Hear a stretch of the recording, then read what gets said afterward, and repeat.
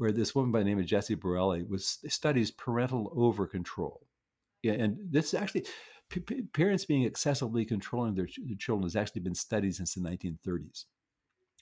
And what Borelli did a few years ago was she had these kind of tweeners, like 12, 13-year-old kids, um, in front of a computer game, and their mother was in the room.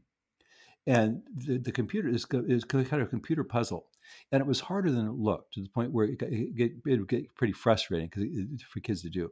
And the only instruction to the mother was don't help. And every single mom in the study, understandably, because watching your kids suffer, I mean, we're wired to help. We're wired to protect our kids. We're wired to soothe them. The mothers couldn't help; they couldn't refrain from helping. And what happened is there's heart. They're both wearing a heart monitor. So when the mother helps, her heart rate goes way down because she has a sense of control now. I'm doing something, and I'm not sitting on my hands and zipping my lip. But the kids' heart rate goes up as mothers start to get involved. The kid gets more stressed. Hi, this is Danae. I'm the founder of Simple Families. Simple Families is an online community for parents who are seeking a simpler, more intentional life. In this show, we focus on minimalism with kids, positive parenting, family wellness, and decreasing the mental load. My perspectives are based in my firsthand experience raising kids, but also rooted in my PhD in child development. So you're going to hear conversations that are based in research, but more importantly, real life. Thanks for joining us.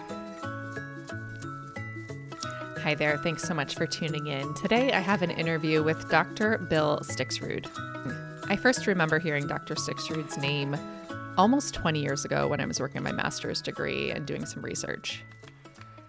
Dr. Stixrud is a best-selling author in conjunction with his co-author, Ned Johnson. He's also a neuropsychologist with decades of experience. He lectures widely on the developing brain, meditation, the effects of stress and sleep deprivation, technology overload. And I especially love his book, The Self-Driven Child, The Science and Sense of Giving Your Kids More Control of Their Lives. This book came out in 2019, and it's definitely on my must-read list for parents. After practicing for more than 40 years, Bill has seen a lot of trends come and go. He's seen the pendulum swing back and forth when it comes to parenting and raising kids. As a result, his voice is such a breath of fresh air. In our chat today, we're talking about helping kids to develop an inner drive and to take control of their own lives. Bill is also an advocate for something he calls radical downtime, which absolutely jives with Simple Families and our mission here. Of course, we're going to tackle screen time and how to navigate it. I hope you enjoy my chat with him. It was such an honor to be able to pick his brain on these topics that are so near and dear to my heart and that he's been writing and learning about for so much longer than I have. Thanks for tuning in. Hi, Bill. How are you? I'm great, Danae. How are you? I'm great. So I was thinking about the question, if you could have dinner with anybody and pick their brain, who would it be? And you're on my list. I'm so happy to be talking with you today. I'm honored. Yeah. Well, I had first heard your name probably almost 20 years ago when I was doing my master's degree in DC, which is where most of your work is centered, right? Yes. Yeah. Tell us a little bit about your career. Well, after flunking out of graduate school in English and Wow. then failing as a teacher because I couldn't maintain a classroom, I got lucky, and I found a way to work with kids that I can do it one-on-one. And so I got training as a school psychologist, and then have worked as a neuropsychologist since 1984. And since that time, I've made a living by testing kids who have, if they're having learning problems or attention problems, or they may have autism or emotional problems. And I try to figure out what's going well, what's not going well, and how to help them. And I love doing it. That's amazing. Yeah. And in the process, you're kind of like opening up the brain to figure out what's going on in there and to better understand all of the ins and outs, right? Well, that's a cool, yeah. I mean, the neuropsychological assessments in some ways are not all that different from like a really comprehensive psychoeducational assessment. It's just that neuropsychologists are trained in kind of how the brain operates, how it's organized. So it just allows you to make some hypotheses about things. Well, if this is weak, we got to check over here. It's just kind of a nice model, and just knowing. So, I mean, there's a few things to know about the brain that are just so helpful. I mean, and And a lot of neuropsychologists don't emphasize them, but because I've been writing and lecturing about other stuff, there's probably 3 or 4 things about the brain that are just life changing to know. Yeah. Can you share a couple with us just to start Yeah. us out?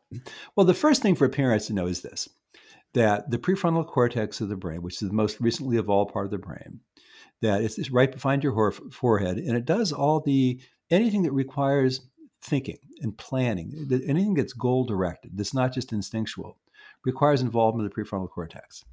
And so the first thing to know is that the prefrontal cortex is extremely slow to develop. And the cognitive functions, which include things like planning and organizing and holding things in a working memory and evaluating things, your prefrontal cortex can think logically, can think clearly, can calm you down when you start to get upset. The cognitive functions aren't mature till 25 plus minus 3, and the emotional regulation functions in terms managing your emotions aren't mature until 32 plus minus 3. Mm. So when I learned this, basically I learned this in 1992, and it's been of enormous help to thousands of parents, really, by telling them that you don't have to worry your kid's going to get stuck in this negative place. They're going to have a completely different brain in 2 years, and 2 years after that. And it's been the most encouraging thing that I've ever learned.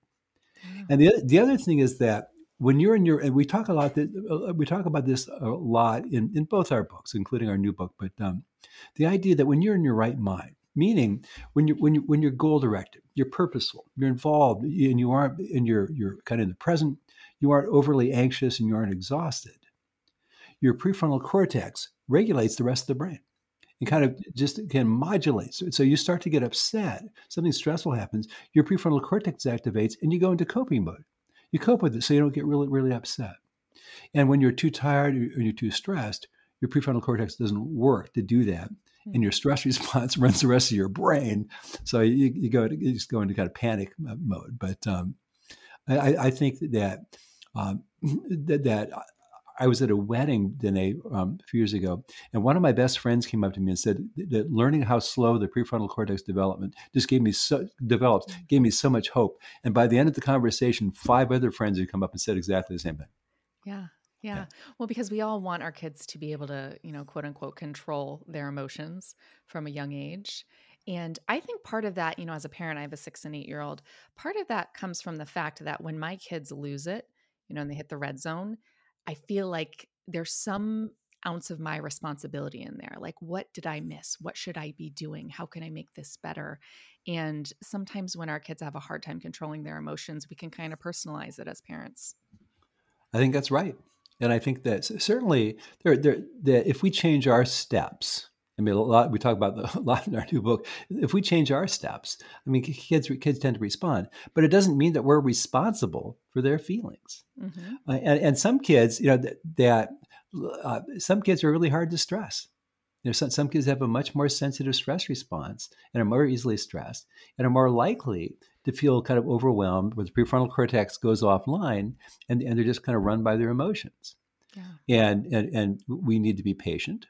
We can certainly teach them some skills, but part of it is just waiting patiently for that prefrontal cortex which regulates and puts things in perspective. And that's not, it can tell you that's not a big deal. Don't worry about it. But so yeah, some kids. I mean, some kids are easier than others. I mean, and all of our fear. I mean, I realized this years ago when I used to do a lot of psychotherapy.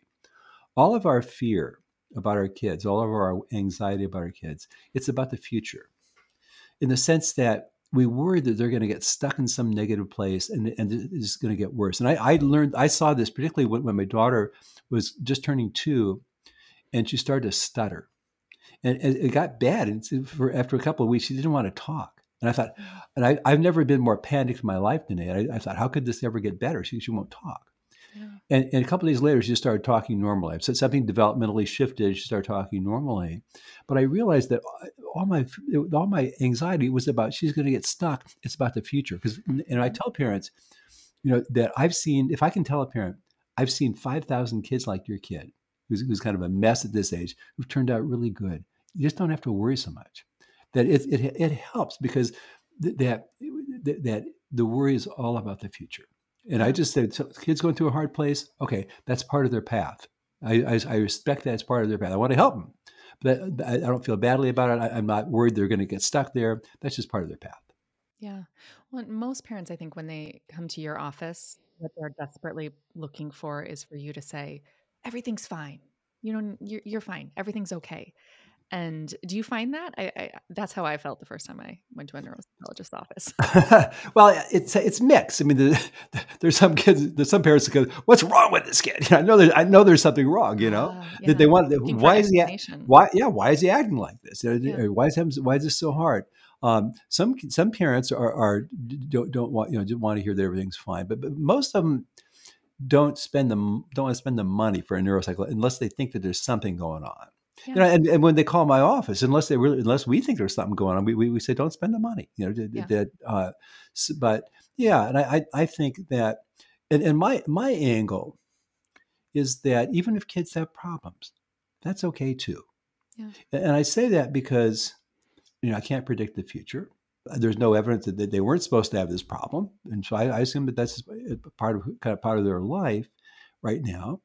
And also, I don't want kids to feel sorry for themselves. When I used to do therapy, sometimes I'd see kids who were really just engaged in a lot of self-pity, and I never once sought help. Mm-hmm. And so I determined I don't want them to feel sorry for themselves, so I'm not going to feel sorry for them. Yeah. I think we tend to feel, and understandably, we feel badly for our kids if they aren't doing well, if they're struggling in some way. But I think that when our kids are not doing well, 90% of our work is on ourselves. It's really on Mm-hmm. managing our own fear, our anxiety, our own anger, whatever it is. Yeah. Yeah. Yeah, absolutely. And I'm holding on to what you just said, which was when kids have problems. And I mean, I think I know what you meant by that, but then I also think that as parents, we need to come to this reality that all kids have problems and they're going to have problems as they grow, and we can't fix all those problems, nor can we anticipate them all. Well, it's true, and the way that kids become resilient is they deal with stuff, and I've got a daughter who just sailed through school, and who's 40 and a very successful economist, and his son who had a lot of learning issues and had tics and attention problems, needed a lot of help.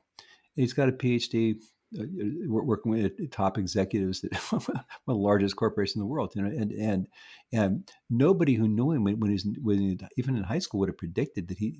Yeah, but he's just, and it came out of him. And so I just think that you're right. I mean, I've tested two kids in 40 years who were above the 90th percentile on every test I gave them, and they were so screwed up. you know, when I test kids, I say, I hope I find stuff that you suck at, because Yeah. successful people, they find ways to use what they're naturally good at. They work really hard at it, and then they find a way to serve the world. Um, and people don't have to be equally good at everything. Most people don't develop successful lives by always doing well and never stumbling, and Mm-hmm. never have any problems. And the way you become resilient, the way the brain develops that ability to handle stress and go into coping mode as opposed to freaking out, is something stressful happens and you cope with it. You cope with it skillful, with support if necessary, but you cope with it and you have that experience. I can control stressful situations. I can manage stressful situations. That's how you develop resilience and high stress tolerance and confidence in your ability to handle stressful stuff, is by doing it. Yeah. So it's okay. Yeah, absolutely. And that really inspired a lot of your work, your written work, and this book, The Self-Driven Child, which, Yeah. was a bestseller, been read all over the world. And I mean, I think this message within your book and your work really aligns well with simple families in that, less is more sometimes. And as parents, we want to, drive our kids and push our kids to be better. But your research shows that maybe that's not what our approach needs to be. Oh, well, anybody who thinks that the best way for kids to develop is to be pushed all the time, so to maximize their potential, just doesn't know what they're talking about. Yeah. And the optimal environment for kids to learn, the optimal internal state, is relaxed alertness. You aren't tired. You're focused, but you aren't highly stressed. Mm. And most of the kids that I see, or most of the time, they're tired and they're stressed. It's just and so the idea the kids need to be more and more. I mean, just look at homework. I mean that in 1986. I wrote a couple papers on homework, and I researched what do we know about homework's contribution to learning, and I was stunned to learn in 1986 that after 60 years of research, no one had demonstrated that homework contributes to learning at all in elementary school, and in middle school and high school, very little.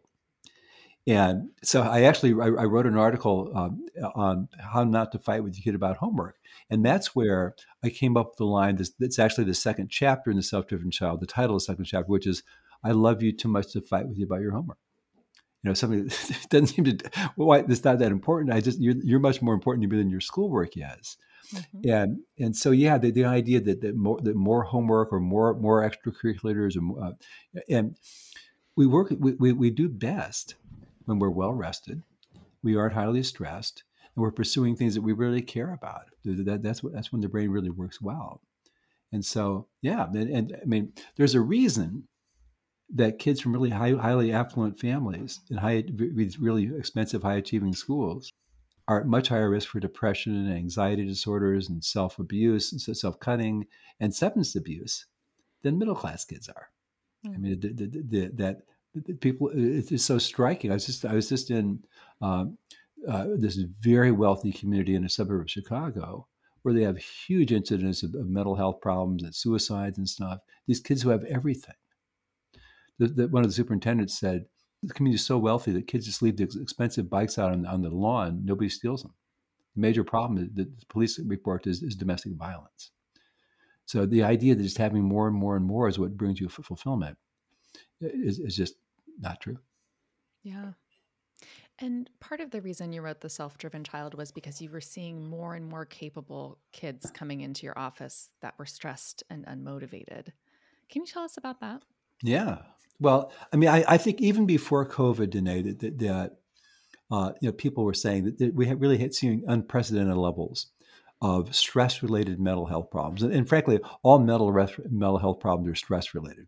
They're all related to a kind of disordered stress response, where the prefrontal cortex isn't regulating that stress response, and so we've seen these very high levels of anxiety and depression, and my co-author Ned Johnson and I knew that this has to be related to a low sense of control, because a low sense of control is the most stressful thing you can experience. Yeah. And so we thought all these mental health problems related to a low sense of control. We also, we noticed that so many of the kids that we work with, I see a lot of kids with learning disabilities or ADHD, bad anxiety problems. They kind of avoid their schoolwork. And so they just aren't motivated to work very hard. And Ned sees a lot of kids. He's an SAT prep guy. And he sees a lot of kids who are just obsessively driven, perfectionistic. That's not healthy either.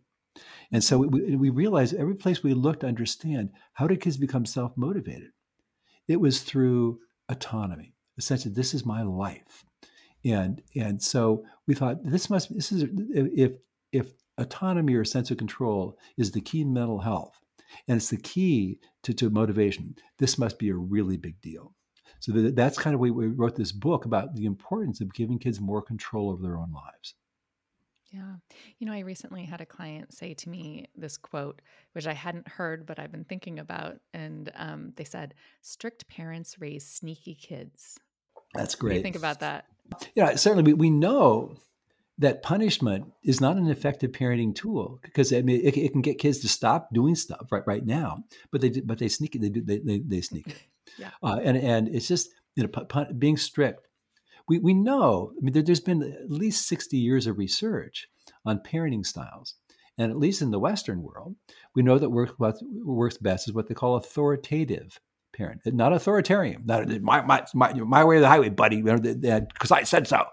Yeah. That doesn't work. That doesn't produce the kind of kids who are flexible, who are good problem solvers, who are emotionally well regulated, who are motivated.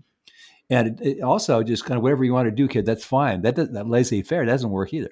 It's that authority where as we're older, we're bigger. We have natural authority, but we're respectful to the kids, and we realize they have minds of their own, and we realize I don't always know what's in their best interest, and I want them to figure out kind of what pay attention to what works for them, what makes them happy. Well, as they get older, what kind of life do they want? We just talked to 2,000 high school kids. The talk was creating a life that you want.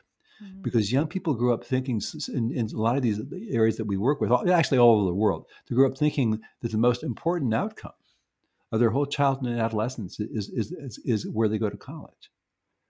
And so many people, these kids, they get into the most elite colleges and they're still friggin' miserable. And they realize that that wasn't it. Mm-hmm. And we want them to think about creating a life that they really want.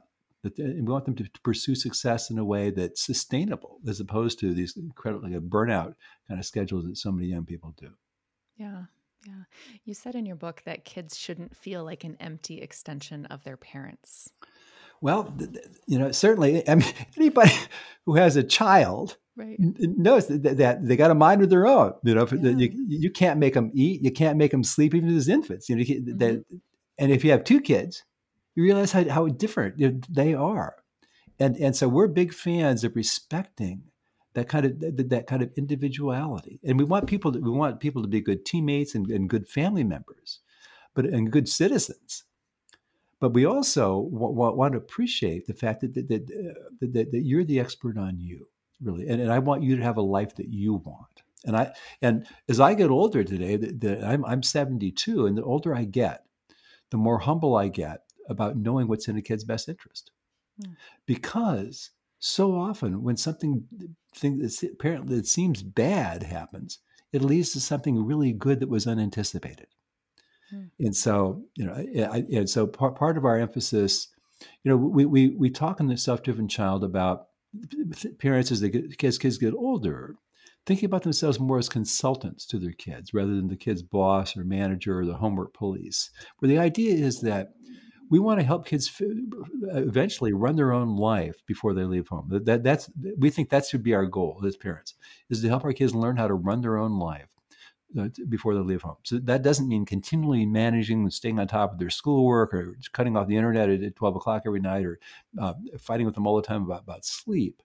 It means helping them figure out what works for them so that they become independent. And the implications of this are that we offer help and advice. We don't try to force it. We encourage kids to make their own decisions and require older teenagers to make the most important decision about their own life. We want them to practice making important decisions. Mm-hmm. And as much as possible, as I said earlier, we let kids solve their own problems because that's what changes the brain in a way that makes kids copers as opposed to Mm. panickers. Yes. Yes. I love Ross Greene's CPS model for this. Are you familiar? Yeah, we use the collaborative problem solving a lot in our work. Yeah.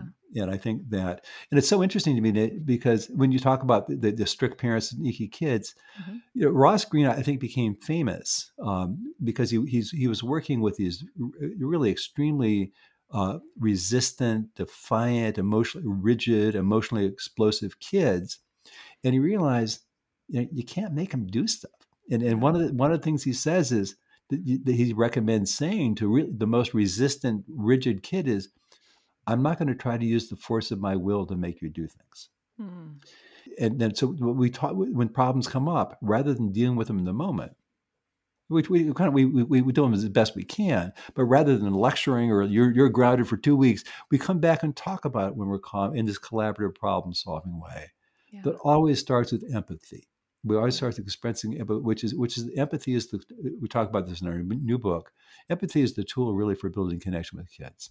And Mm-hmm. so all the collaborative problem comes up. We start the next morning. We say, that I know that this happened. I know I know that this is really important to you, and I can understand why you're really frustrated.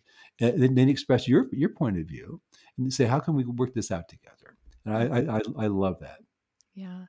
I'm thinking of I had this moment when my first child was a rule follower, always did everything by the books. So as a result, I felt very in control because I was this Yeah, parent who yeah, had the yeah, kid yeah. that was supposed to do all the things they were supposed to do, and told him to do something and he did it. And then my second child came along and humbled me. Um, so I had a kind of a profound moment with her when she was I would say about two, maybe getting close to 2.5, and she decided she didn't want to get in the car seat anymore. And that was when I really had this reckoning of, I cannot control you, right? Because I couldn't physically put her into the car seat when she didn't want to get into the car seat. Yeah. And that real physical will that she started to exert, that I saw very clearly that, oh, this is what they mean when you say you can't really control your kids. I get Yeah. it now. Yeah. And I think that, I look at kind of the generation that I was raised in, and a lot of my parents, my peers' parents, they used a lot of fear to get control. And that was something that worked pretty effectively, right? There was this fear like, if you don't do this, then your parents they could potentially hit you, right? There's sort of this fear of physical punishment. And we don't have that anymore in our generation, as it's become, fortunately, out of what we do within our parenting methods, Right. for most of us. Yeah. And we don't have that fear that we sort of dangle over our kids. So, I think that our sense of control feels less without that. I don't know. What do you think? You've kind of seen the shift over the years. No, right. And I think that if- for one thing, I mean, as I alluded to earlier, certainly spanking, kind of strict forms of punishment, they just aren't very effective. There's much more effective ways to get kids to comply, to help kids develop a conscience, to respect rules. And so it's not necessary. And it certainly was easier because if what I said before is true, that a low sense of control is the most stressful thing to experience, how stressful is it for a parent to trying to get their kid to do something and not being able to do it? Yeah. And part of the point that we make in the self-driven child is that once you make peace with the fact that I really can't make my kid do anything, it gets a lot easier. You stop trying to get them to make them do things, and you start to use more skillful ways, and you really start to get to I don't want power over my kids. I want influence. So you work on your relationship. And you spend an hour. Ideally, I want parents to spend an hour a week one-on-one with a kid. There's probably nothing that makes you feel closer to somebody than being alone with them, where you really get to know them. And so much of kids' motivation to go along with us is our relationship with them. And I think if we use harsh forms of discipline, we use a lot of criticism, that it really hurts our relationship to the point where they just aren't that motivated to go along with us. Yeah. uh, when you try to get her to the car seat and she's strong enough, now you can't do it. You got to go to plan B. Right. Yeah. But there are better ways, but certainly, really, we talk about in our new book this really interesting study where this woman by the name of Jessie Borelli studies parental over control. Yeah, and this actually, parents being excessively controlling their children has actually been studied since the 1930s. And what Borelli did a few years ago was she had these kind of tweeners, like 12, 13-year-old kids, in front of a computer game, and their mother was in the room. And the computer is kind of a computer puzzle. And it was harder than it looked, to the point where it would get pretty frustrating for kids to do. And the only instruction to the mother was don't help. And every single mom in the study, understandably, because watching your kids suffer, I mean, we're wired to help. We're wired to protect our kids. We're wired to soothe them. The mothers couldn't help; they couldn't refrain from helping. And what happened is they're both wearing a heart monitor. So when the mother helps, her heart rate goes way down because she has a sense of control now. I'm doing something, and I'm not sitting on my hands and zipping my lip. But the kids' heart rate goes up as mothers start to get involved. The kid gets more stressed, and so we in our new book we really talk about how this challenge of if we really say, okay, I'm going to be your consultant, I'm going to let you make a decision. We got to sit on our hands a lot more than we ever have before, and we've got to zip our lip a lot more than we do, and it's really stressful. And That's so so hard. I know It's so that's why I hard. say most of the work is Yeah. I saw enough kids when I used to do therapy who said my dad was yelling at me last night for yelling at my brother, Mhm. and I thought, well, maybe there's logic in there, but I'm not finding it. I really so much of our work is on ourselves, and in both of our Yeah. books we talk about ideally, because systems, whether it's a family or a corporation or a school, they work better if the leaders can be a non-anxious presence, not Mhm. highly anxious and overly reactive, emotionally reactive. And so we encourage parents and have advice for parents to move in that direction of seeing themselves as a non-anxious presence in the family, If kids are stressed because having problems, we don't have to panic or get upset as they do. We can be that calm, that we can go into problem solving mode with them. We can listen respectfully. We can use reflective listening. Like what I got from you saying, it sounds to me like you're really frightened. That kind of thing. We can do that kind of thing. But we can't do that if we get stressed, and because stress is contagious. If we're stressed, our kid picks it up. And if our kid's stressed, we pick it up. And that's why it's so hard. If a kid gets mad at us, it's so hard to stay calm, because our stress response gets triggered by the anger in the other kid, and then we can't think straight, and we start yelling or raising our voice or whatever. And so, but I think if we have this goal, that we have this idea that part of my responsibility is to work on myself, is to manage my own emotions, to work on my own stress, stay enough well rested so I can be present and I can be relatively calm, and I can move in this direction of being a non-anxious presence. Then I can be less controlling of my kid. I can give my kid more autonomy, and feel just a little bit more at ease sitting on my hands and zipping my lip. We're going to pause for a 3-minute word from today's sponsors. The first sponsor for today is Native. I'm so thrilled to have Native back as a sponsor for the podcast. I have been a very long time user, as has my husband. We have both tried many, many types of deodorants made with natural ingredients. Most have failed, but Native comes through for us time and time again. You probably know Native from their aluminum-free deodorant. They keep their list pretty bare. Ingredients like coconut oil, shea butter, baking soda, but they also make sure it does everything it says it's going to do. Native also offers a variety of scents, with special new and limited edition scents being released all the time. I'm especially excited about the new toasted marshmallow and vanilla. Smell and feel fresh all day long with Native. Get 20% off your first order by going to nativedeo.com/families or use the promo code families at checkout.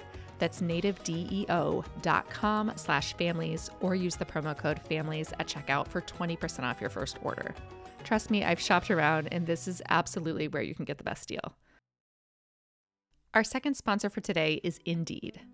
Indeed is the hiring platform where you can attract, interview, and hire all in one place. You don't have to spend hours on multiple job sites looking for candidates with the right skills.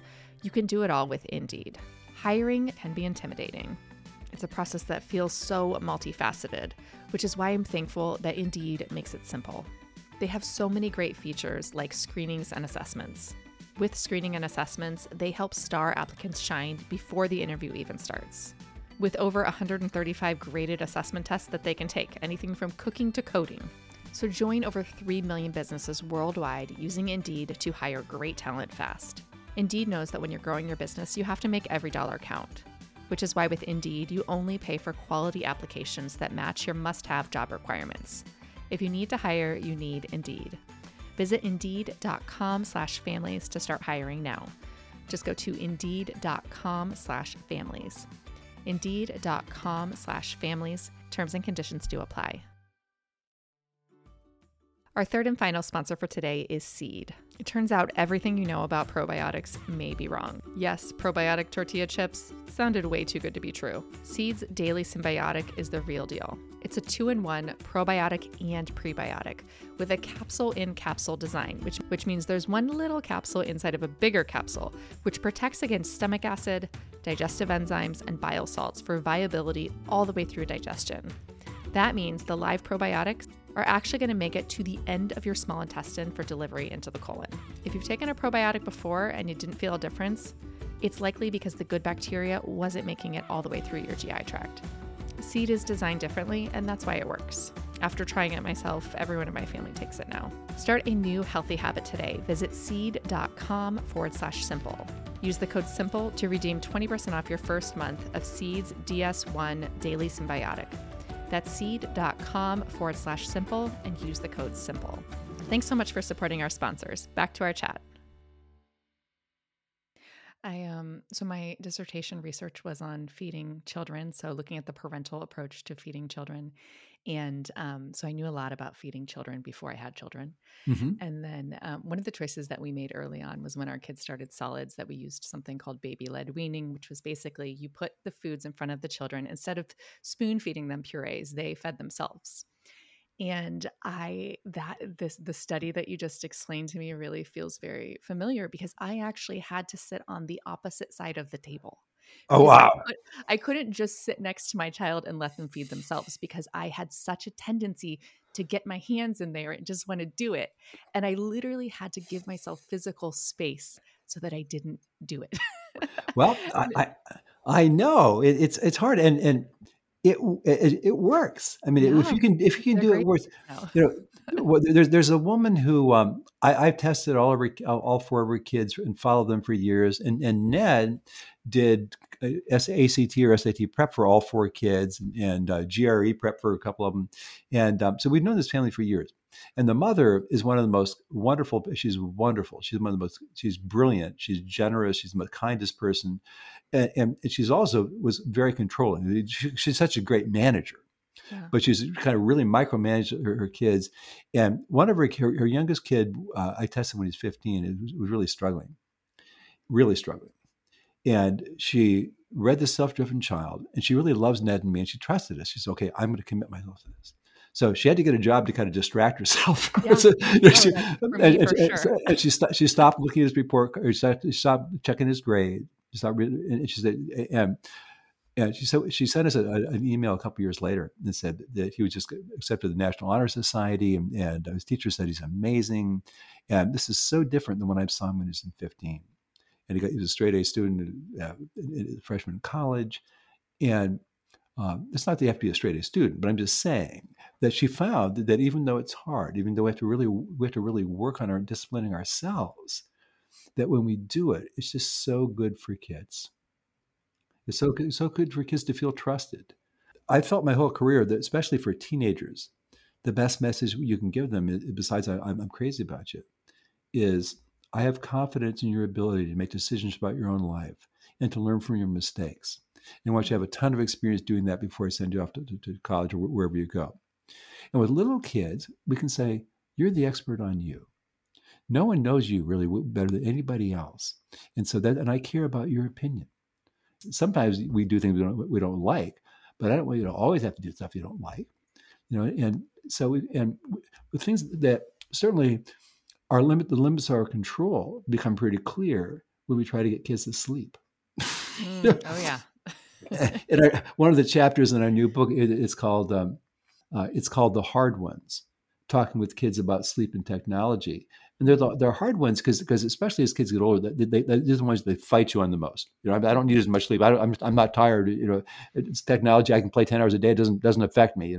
They just it can be hard. And our angle is that because you can't make a kid sleep, and because you don't want to fight constantly about the same thing over and over again, it's just toxic.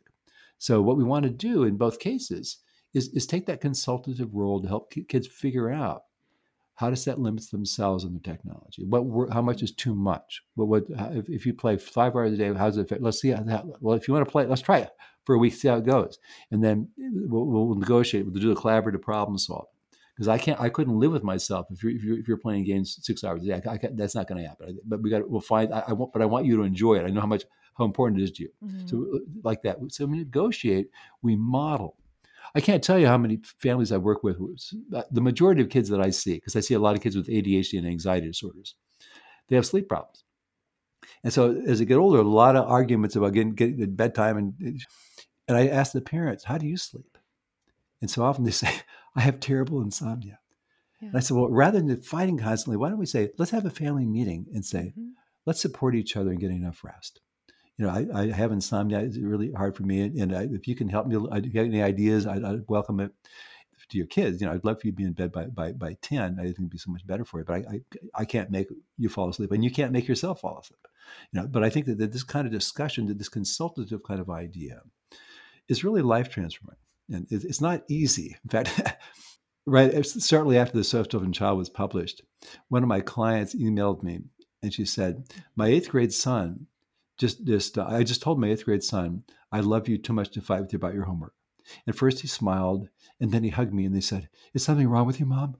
It's not. It's a change Yeah. from thinking that somehow we're supposed to know who our kids are supposed to be. We're responsible for making them turn out a certain way, and that idea is very humbling. We You know, started back in the spring trying to kind of get a handle on the screen time coming out of the pandemic yep. because everybody in the house had had this sort of slowly inching up amount of screen time that Sure. felt out of control. Yep. So in March, we started kind of experimenting with cutting back by my husband and I starting first. And we started locking up our devices with a safe where you set a timer on it. And it felt like we had to lead by example, right? Like we had to get a grip first before we could ask anybody else to. And it was terrifying, right? Locking up your phone. We did 60 hours once. And really just having to sit with ourselves and get comfortable with that was just this fascinating experience. And it's kind of changed the way screens have been in our house ever since. That's brilliant. I'm so glad you told me that today. I've never heard of anybody doing that. But there's a study that was done in England about 10 years ago where parents were asked, do your kids spend too much time in front of a screen? And 60% of parents, I mean, I'm sure it'd be more now, but 60% of the parents said yes, they do. 70% of the kids said my parents spend too much time on the screen. Oh, yeah. And so the idea of the modeling, that I'm doing this for myself. And kids are so, especially as they get older, they're so aware of hypocrisy Yeah. in other people, and particularly in their parents. That's a really wonderful idea. It's interesting though, because I do feel like as parents, we can justify all of our tech use as being, it's work, right? This is what puts a roof over your head. But we're still demonstrating the lack of limits, regardless of what we're doing on our phones. Right. Being unable to put them down shows a lack of being able to set boundaries on your own use, which is what we're really asking our kids to do. Right. Right. I want kids to know that there's for teenagers. I want them to watch that Netflix documentary on social media with Oh, the social dilemma. The Social Dilemma. Have you seen it? Yeah. I have not because Uh, I know it would be terrifying. I've actually Well, avoided watching it. it just lets young people know how they're Yeah. being played by these Mhm. by the social media companies. They're how manipulative how manipulative Yeah. and young people don't like to be played. And with little kids, younger kids, what I tell them is that 200 psychologists in 2018, 200 psychologists signed a letter to the president of the American Psychological Association, asking them to condemn the psychologists who are working in Silicon Valley, knowingly creating video games and other products. They're as addictive as possible. They're using Mhm. psychological and motivational Yeah. techniques and behavioral techniques that they know will make these as addictive as possible. That's what we're up against. That's why it's so hard for you to put this stuff down, because it's supposed to be addicting. Yeah. And I think if we have these kind of honest discussions with kids, and also with technology, what we find is that most kids experience the energy coming to their parents regarding their technology use, whether it's social media or video games, is get off, shut it down, shut it down, shut it down, Mhm. shut it down. One of the things we talk about in our new book is, did you know motivational interviewing? Mhm. Yeah. We have a chapter in a new book called The Language and Silence of Change, where we talk about the idea that you really can't change somebody if you try to change somebody against their will, all you get is conflict and resistance. But there's a very effective ways of helping people change that don't involve trying to change them. And one is this thing called motivational interviewing, where you ask people to um, basically you ask open-ended questions of people, including your kids, and and we ask, for example, so example, tell me what you get out of playing video game. What are they like for you? I'm not trying to talk you out of it. I just want to understand. And we use that reflective listening to let them know. So what you love about it, the video games, is you love the challenge. You love the way it feels when you win a game, or you don't die, and or you're connecting with your friends, and we express empathy and appreciation. This is really cool, because one of the key insights of motivational interviewing is that people are ambivalent about Mhm. change. They're ambivalent. So we're in this public high school, and we asked 2,000 kids, how many of you use your phones more than you should? Every single kid raised their hand. They know it. Wow. They know. But the more that we preach with them, if all the energy from us is coming on not understanding and empathy, but it's all no, no, no, no, then they argued the other side of their ambivalence. You see, so we Mhm. want to do is show interest. If you got little kids and not, I don't. Hopefully, none of the little kids, anybody before 5 doesn't. There's nothing. Technology doesn't have nothing for them, and what they need to do is play. Mhm. And even older kids need the most important thing is that they play. But if you introduce video games to them, for example, then play with them and show interest. And in the same way that if it's baseball, because then you can influence them so much more easily than if you're just trying to control them. And if all the energy is no, no, no, that it's much more effective. Yeah, absolutely. So I gave a parent talk on Friday and I introduced the idea of radical downtime and from your book. And I found it fascinating. I explained what it was and why it's important. And then afterwards, I had a couple of parents come up to me and say, "Tell me more about radical downtime. How do you do it?"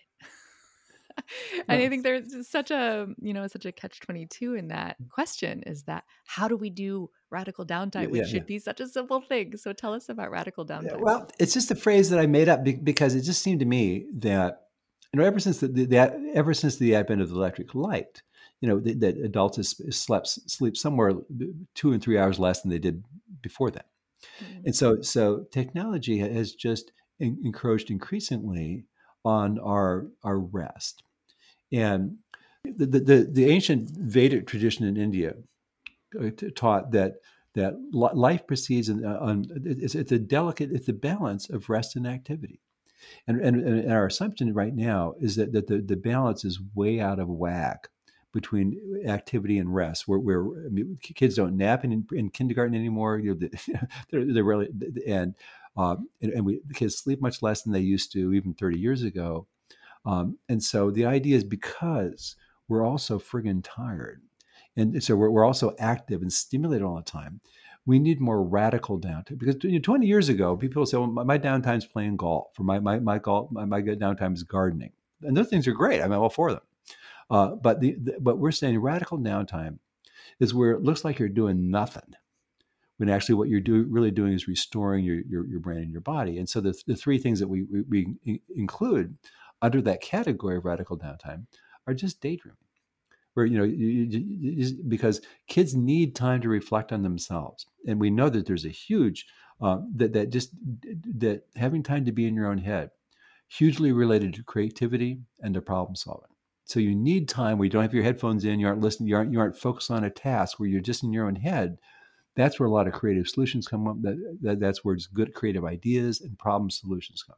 So it's that kind of unfocused mind wandering, and it's sleep, and you could not possibly overemphasize how important sleep is for everything. And the third is meditation. And my co-author and I practiced transcendental meditation for almost 50 years. My twice a day, never missed. And my co-author practices about 10 years. And we're respectful of all kinds of meditation. We just happen to know TM the best. Um, and so we talk about the value of every day, and ideally twice a day, deeply relaxing your mind and your body. Because as my co-author likes to say, if the inflows of stress, the stress we take on from our daily living, it exceeds the outflows, the kind of the stress that we throw off through exercise or sleep or whatever, we just build up more and more stress, and we know that ain't good for you. And so that's why we said the meditation.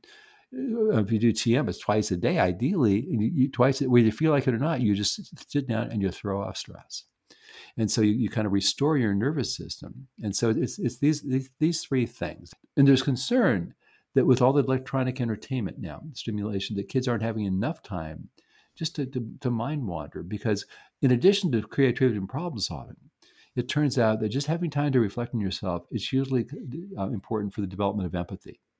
hmm. Because if I say something, if I'm a kid and I say something hurtful to you today, and I see the way you react, I got to feel bad about it. I need time to process it and think about it, so I don't realize how hurtful that was and not do it again.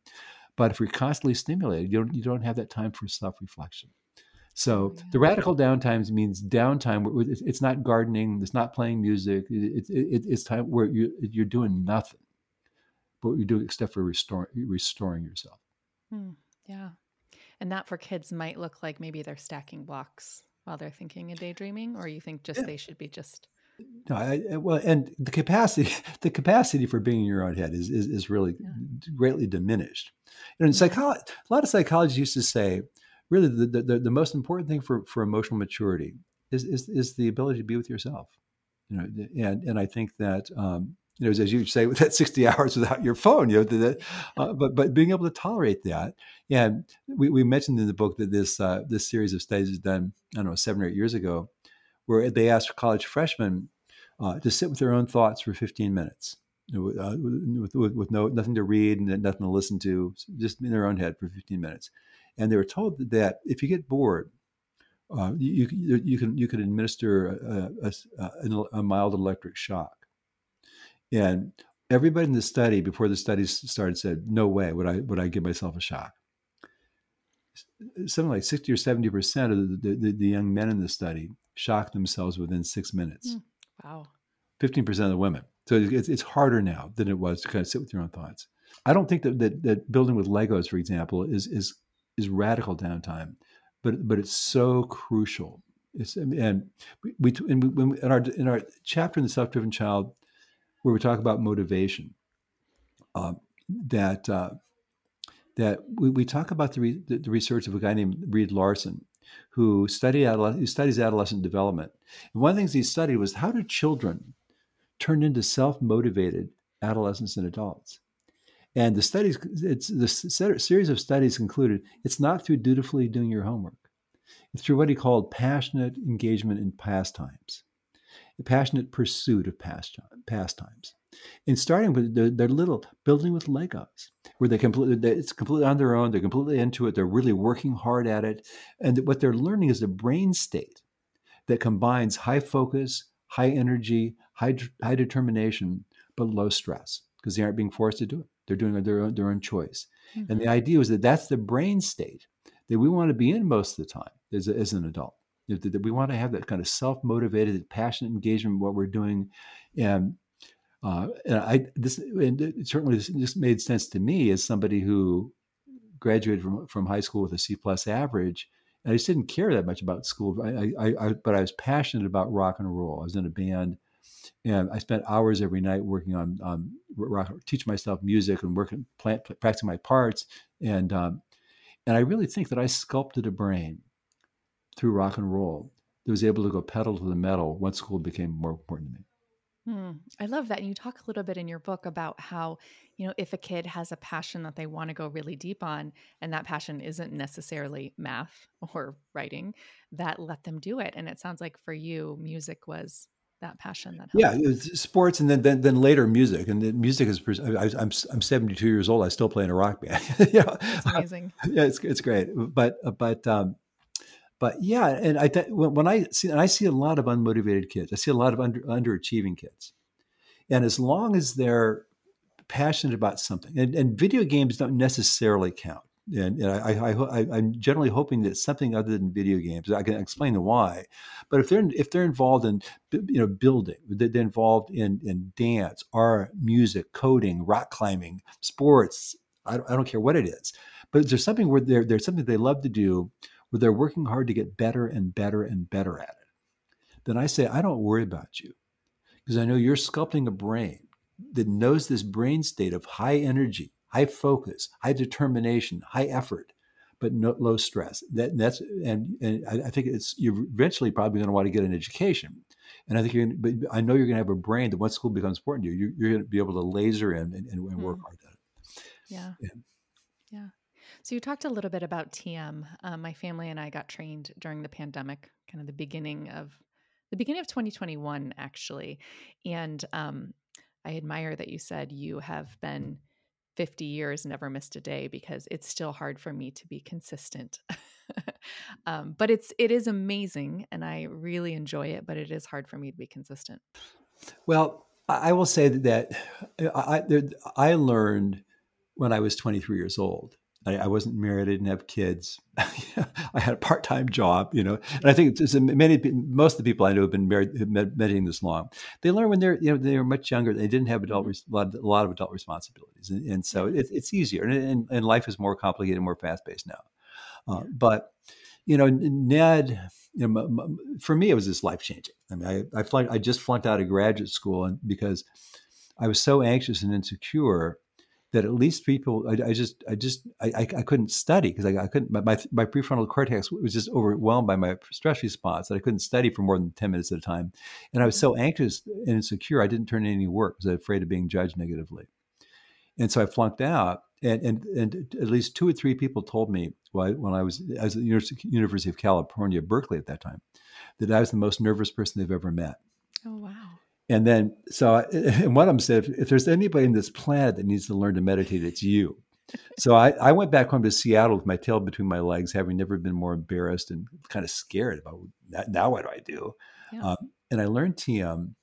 And within a week, well, within a month, my foot stopped tapping unrelentingly. And also, I developed a facial tic with this kind of grimace, and that went away. And I found after a couple months, I could sit and read for a couple hours at a time as opposed to 12 minutes at a time without having to distract myself. Mm. After I was meditating for about 2 months, I was just filling orders in a warehouse. And my foreman cornered me on a break and he said, "What do you want?" And I thought he was suspecting me of using some drugs. He's Yeah. going to turn me in or something. I said, "What are you talking about?" I said, "When you started here, you were the most nervous person I've ever met. Now you seem so calm." I thought, well, and I didn't always feel calm inside. But I thought, God, this meditation must be doing something. Yeah. And Ned, when we were lecturing about our new book, Ned has often said that last summer they found out that his 19-year-old son had a brain tumor, Mm. and he got really effective treatment. He's doing really well. He's back in college, doing great, but it was hard. And his wife, apparently, who's been meditating for I think for 3 or 4 years, she said that she was asked several times in the first couple of months, "How can you be so calm about this?" And she said, "It must be the Mm. meditation." Mm. And I know this family where the mother and her 17-year-old son with autism both learned TM. And a newspaper reporter did a story on them and asked the kid, what do you notice from the meditation?" He says, "TM calms the mind and it calms the mom." I love that. And in terms of this move in this direction of being a non-anxious presence, Yeah. because you think about it, if if you have holding an infant, and an infant is crying and crying, it's a lot easier to soothe them if we stay calm. If you've got a 3-year-old, you're in a store and a 3-year-old's having a tantrum, it's a lot easier to deal with it if we can stay calm and we don't just start Mhm. yelling or we don't start figuring out ourselves. If you've got a 15-year-old or your third grader comes home and she's the only girl in her friend group who didn't get invited to a party, we can be helpful most if we can stay calm and not go and call the kid's mother and then complain. Yeah. And say we got a 15-year-old coming home whose girlfriend dumped him or he got cut from the basketball team. We can be most helpful to our kids if we can stay calm. And it's a goal. I mean, some people find it easier than others, but this Mhm. idea that so much of our work is on ourselves, and that ideally we move in this direction of being a non-anxious presence, and so that we can for our family. About once a week, my 8-year-old asks me, "How's your mindfulness coming?" Or, "I think you need to do your mindfulness today," which I laugh about, but I also appreciate that. I appreciate that he's watching me, and he is so reactive to me and to my emotions, and as I think most kids are, but I think he more than most is very sensitive to Yeah, my yeah, emotions. yeah, yeah. So, and by him asking me and checking in with me, it's this kind of like, I need you to be calm so I can be calm as I'm mirroring you. So it serves as a nice reminder to me Yeah, when he yeah, when he checks in. yeah. I love that. There's a whole police department here in a suburb of DC learned TM. And one of my friends who was a volunteer policeman, we went to this banquet. And the head of the police department said that she learned, she practiced regularly for 3 or 4 months. Then she got busy and she wasn't as regular. And her daughter said, you're much better. You're a much better mother when you meditate regularly." It's true. Yeah, yeah. So true. Well, thank you so much, Bill. This has been amazing chatting with you today. I appreciate it. I really enjoyed it today. Thanks so much for tuning in. I hope you've enjoyed my chat with Dr. Bill Stixrud. If you want to learn more about him, go to simplefamilies.com/episode 331. You'll find all the links there. I appreciate you tuning in. I'm so glad you're here.